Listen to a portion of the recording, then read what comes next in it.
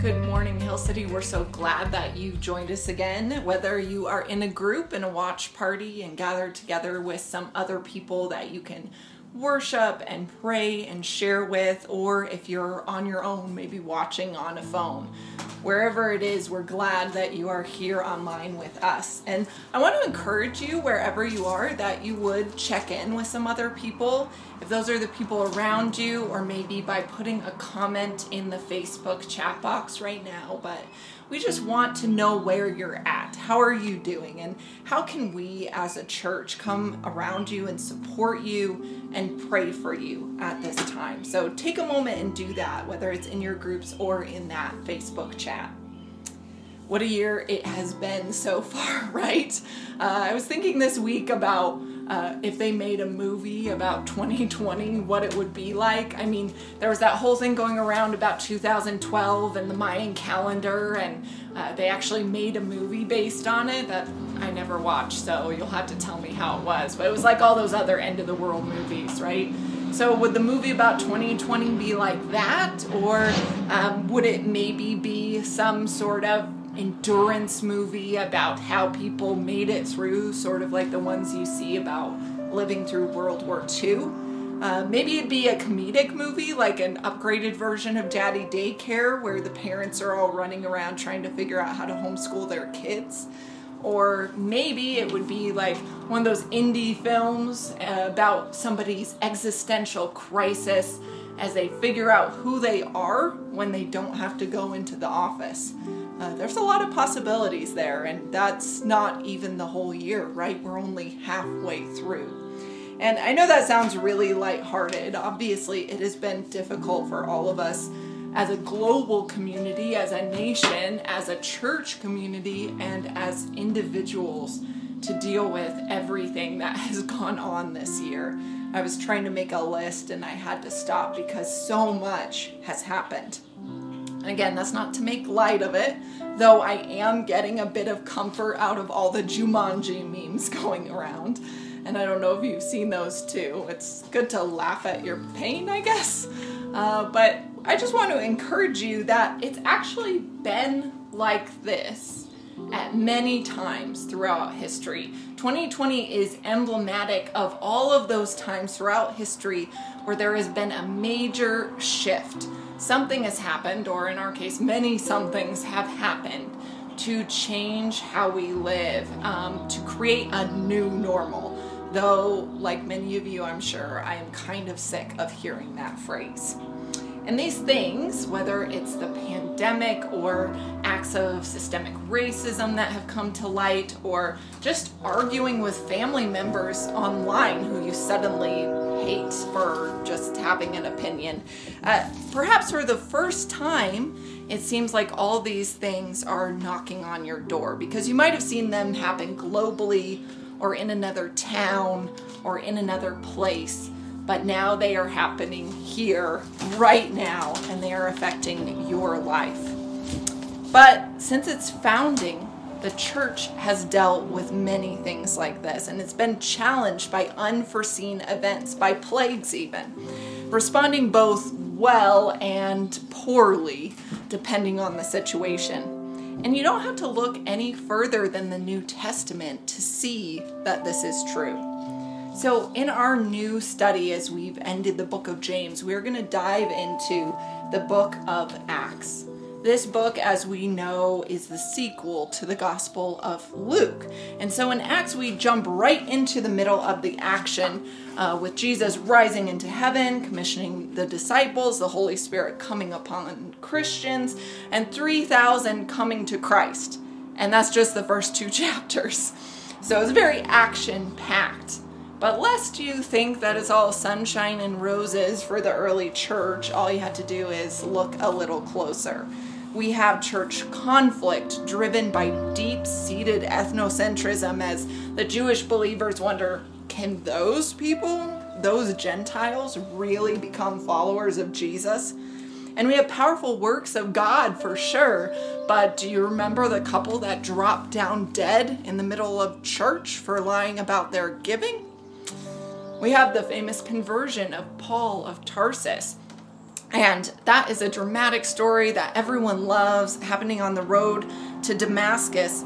But that happens after the horror and the suffering and all of the persecution that he inflicted on so many believers, as he literally drove people out of their homes and out of Jerusalem before deciding to take the whole act on the road.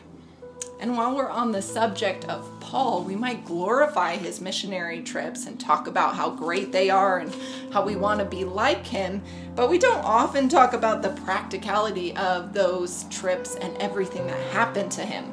You only have to read 2 Corinthians 11, where he writes of his ministry in harder labor, in more imprisonments, in worse beatings, in frequent danger of death. 5 times I received from the Jews the 40 lashes minus 1. 3 times I was beaten with rods. Once I was stoned. 3 times I was shipwrecked. I spent a night and a day in the open sea. In my frequent journeys I had been in danger from rivers and from bandits, in danger from my countrymen and from the Gentiles, in danger in the city and in the country, in danger on the sea and among false brothers, in labor and toil and often without sleep, in hunger and thirst and often without food, in cold and exposure. And tell us how you really feel, Paul. Of course, all of this is why it has always been so ironic to me to hear people say, and I've definitely been guilty of saying this as well, oh, if only we could go back to how things were in the early church in the book of Acts. I mean, I do get the sentiment, but what part exactly are you thinking of? Being driven out of town, chased by mobs? Your salvation questioned because of your ethnicity? Or how about the part where you're put in prison and stoned to death? Yeah, I know we mostly just mean when we say that we want to be a part of that history, of those big acts of God that we perceive happening on the pages. Who wouldn't? But there is an underlying assumption in those statements that is false and that we have to address. You see, God did not retire after the book of Acts, after those events were finished. The church, as the body of Christ, did not disappear off the face of the planet after Paul went to Rome. Acts is just the beginning, because whether you have personally seen it or not, the Spirit is still moving. God is still acting. Jesus is still coming. And the church is still expanding. The true church is still the body of Christ against which the gates of hell will not prevail. Yes, even in 2020. In the book of Acts, we literally see how the church acts, for good or ill, when faced with pressures of their own birth. Though there is so much to learn from this book, and we could easily spend over a year studying it, what we want to do in this series is go through a couple different episodes in the book that really exemplify the values of Hill City and the values of the church at large. Because of this, we might be jumping around a bit in the book, and so we want to take this week to talk about the background information, the structure of the book, and all those other details that are so important to understanding it, so that we can all learn as much as possible in the weeks to come. And I would just encourage you, if you don't have a daily discipline of reading scripture, to go through the book of Acts while we're in this study. You can read just a couple chapters a week and be through it by the time we're done. So dive on in. It's really easy to read. Like I said, very fast-paced, and we'll be covering some important events in it. So let's talk about Acts. Like I mentioned, Acts, sometimes called the Acts of the Apostles, the Acts of the Spirit, the Acts of the Church, was written by Luke as a sequel to Luke. And Luke was called the beloved physician. He was a companion to Paul. And we sometimes miss that he wrote Luke and Acts as a 2-part structure because of the way our New Testament is arranged. So we have Matthew, Mark, Luke, and then John interrupts before Acts. But in fact, those two books should be read together. Acts is unique in its historical coverage of the early church and the Acts of the Apostles. Unlike the four Gospels that cover the life and ministry of Jesus, we only have one book that talks about the establishment of the early church and the furtherance of the gospel through the whole world. It covers the time period of about 30 to 60 AD. During this time, the Roman Empire was a vast territory stretching from the newly established British colony all the way to modern-day Turkey. Most people lived in densely packed cities that contained all sorts of people from different cultures, ethnicities, and believing different religions. The Greco-Roman culture was polytheistic, and each person had a group of gods that they were loyal to and that they worshipped. Of course, in the perceived backwater province of Palestine and elsewhere in the empire, there were also Jews who, unlike the rest of the cultures around them, strangely only worshipped one god.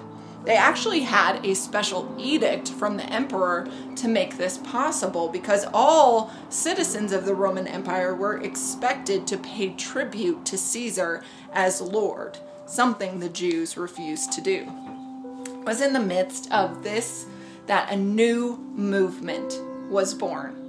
A completely normal, you could say nobody, Jewish guy from the backwaters of Galilee came along and started teaching about the kingdom of God, working miracles, and most controversially, forgiving sins.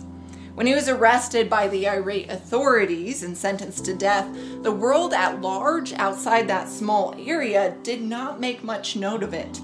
Just another ill-fated Jewish man leading some sort of rebellion and dying for it. Yet, 3 days later, this man's followers, a strange group of men and women from all sorts of backgrounds, started proclaiming that their Messiah had risen from the dead. The authorities couldn't even prove them wrong by producing a body, and through other such appearances, many more people became followers of the way. Like the book of Luke, we find it ending there and beginning at that same moment in the book of Acts. So, like we said, Acts was written by a companion of Paul, who was a physician, and he likely conducted many in-depth interviews with people who had been eyewitnesses to the events of Jesus' life and then of the early church. He wrote his book to send to a guy named Theophilus. Theophilus might have been a wealthy patron who had commissioned Luke to do this and to teach him as a new believer. It might have also been written for more apologetic reasons as a defense of this new movement, because as the movement grew, so did hostility towards it. Nonetheless, whether it was written for that reason or another completely different one, we know that God put it in Scripture for a reason, and that it is meant still for the encouragement of the church. In Acts, we see the church go from a smallish group of men and women who follow Jesus on earth to a growing movement of thousands of people empowered by the Holy Spirit. We see the movement go from an outlying sect of Judaism to a movement that largely was comprised of Gentiles. We see, as mentioned earlier, that the most ardent enemy of the gospel and of the church is basically hijacked in his mission to persecute Christians and turned around to be commissioned by Jesus to go to Gentiles and preach the gospel to the ends of the earth. We see this at the end of Acts, in Acts 28. Many scholars see Paul going to Rome as the gospel going to the ends of the earth. We also know that though this book is classified as history, it really is focusing on particular events that fit into a certain structure, and that structure is seen in Acts 1:8. Acts 1:8 is sort of a roadmap for the rest of the book. It says, Jesus is saying to his disciples, "But you will receive power when the Holy Spirit comes upon you, and you will be my witnesses in Jerusalem and Judea and Samaria and to the ends of the earth. And so we see the gospel in Acts literally going from Jerusalem and the coming of the Holy Spirit in chapter 2. And then persecution comes and it spreads the church out into the wider Judean area and then to the Samaritans in chapter 8. And then the gospel goes further as Paul is converted and sent on missionary trips all over the Roman Empire until he's finally arrested and sent to Rome in Acts chapter 28. The book ends describing his ministry under house arrest. And it says in verse 31, he proclaimed the kingdom of God and taught about the Lord Jesus Christ with all boldness and without hindrance. Okay, so we have an idea what this book is about. But how do we, as Christians living in the strange year of 2020, apply it to our lives? Well, here, as in many places in the Bible, it's important to draw a distinction between what is descriptive and what is prescriptive. What is actually prescriptive in providing a model for us, and what is only descriptive in describing unique events that aren't supposed to be replicated. Because as a narrative, Acts isn't meant to be a list of instructions to the church, but rather, like other books that are narrative, that are in this genre, we have to read it really carefully and then move from there to determine what application is meant by God to be taken by the church at large. Think about your favorite books or movies. The narrator doesn't usually have to tell you, hey, these are the bad guys, because you know instinctively as soon as the theme plays that Darth Vader is the bad guy. Of course, in good books or movies, you can also watch the supposedly good characters or protagonists make terrible mistakes and still know that they're going to learn from it and by the end grow because of it. You don't take it upon yourself to emulate their worst mistakes. You can also see amazing events unfold and look at that even throughout history without assuming that that is how all of life should be. So when we read that Paul gets bitten by a viper in Acts 28 and he doesn't die miraculously, and that all the people of the island are amazed by this, and that it actually opens up a time for him to share the gospel, we don't assume this means we should all go out and wrangle snakes, or at least maybe not in churches outside of some places in the South. On a more serious note, much harm has been done in teaching about the gift of tongues from the book of Acts, because we see that people have turned different accounts about it into a one-size-fits-all sort of application. In some traditions, going so far as to say, if you don't speak in tongues, then you're not really saved.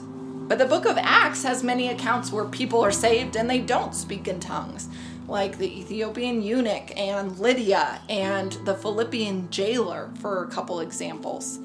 So we can conclude that while the Holy Spirit does give the gift of tongues, and while it often occurs in connection with that moment of salvation, it shouldn't become a structure by which we judge everyone's experience. So you can see there's a real difference between what we take as prescriptive and descriptive. You can also consider the many times that Paul shares the gospel throughout the book of Acts. Sometimes he argues from scripture, and other times, at one in particular, he uses an inscription on an altar and quotes from famous philosophers to make his case. We also see him just struggling to convince everyone he's not a god after a miracle occurs and all the townspeople want to worship him. So he changes his presentation based on who he is talking to and the circumstances surrounding him. Yet the core of his message, that God has come to earth as a man and has died the humiliating death of crucifixion, risen from the dead, and is bringing Jew and Gentile, male and female, slave and free, together as a new people of God, who serve Jesus, have allegiance to him alone, is not changed. The circumstances might change, but God does not change. The gospel does not change. And maybe that, more than anything, is what we should take as an application from this first part of our series on Acts. 2020 has changed how we live, how we communicate, travel, vacation, educate our kids, work. But God never changes. It's brought out a lot of kindness in people and selfless acts, but it's also brought out horrible, angry comments and lots of hateful acts. Our circumstances have changed in ways that we couldn't have imagined. And it's brought out deep inside us what's really there, whether that is the Spirit of God and the gifts of the Spirit or the works of the flesh. Yet, God does not change. Who is he? Is he the same God who founded the church in Acts? Yes, we still see him working in the church today. The same Spirit who filled the early church is still filling the believers today. And the same God who worked through the horrible circumstances of persecution and the stoning of Stephen is still working today, even in the midst of a pandemic.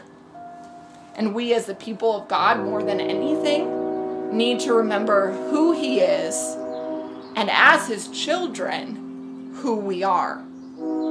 In this series, I hope that we'll be able to remind you of who you are, and that out of that identity, you can live, you can act. So we said that we're going to go through the Hill City values and how they connect with these stories from the book of Acts. Those values are that we worship Jesus passionately. We proclaim the good news of Jesus unapologetically. We serve humbly for the good of others. We gather to encourage and grow one another into Christ-likeness. We confess that we are radically in need of the grace of God every moment of every day. We pray because it all depends on God, and we train people to live in the way of Jesus. As we end, I just want you to consider those values. You can pause the video if you want and look them over, or go to the website and look at them on the About page. I want you to consider those and this question. How can we, as a community, remember who God is, remember who we are, and live that out, live these values out in the unique time and place that God has put us?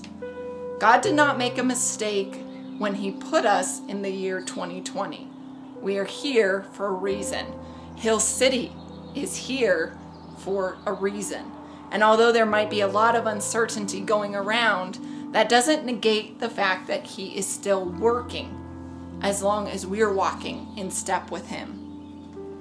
As we end, I want to read a prayer written by Douglas McKelvey, knowing that God is still working in this week, and hopefully reminding you to remember that as you live it out wherever you are, at home, with your family, with other people, working remotely or in the office, doing your errands with a mask on, whatever it is, just remembering that God is still here in the midst of all of that.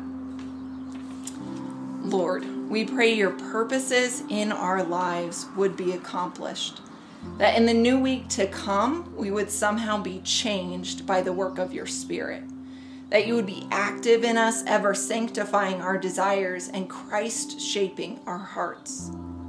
We give you thanks, O Lord, for the week that was, and for the day that is, and for the morrow that is yet to come, knowing that as you have been faithful, so are you faithful, and so will you be faithful forevermore. Amen.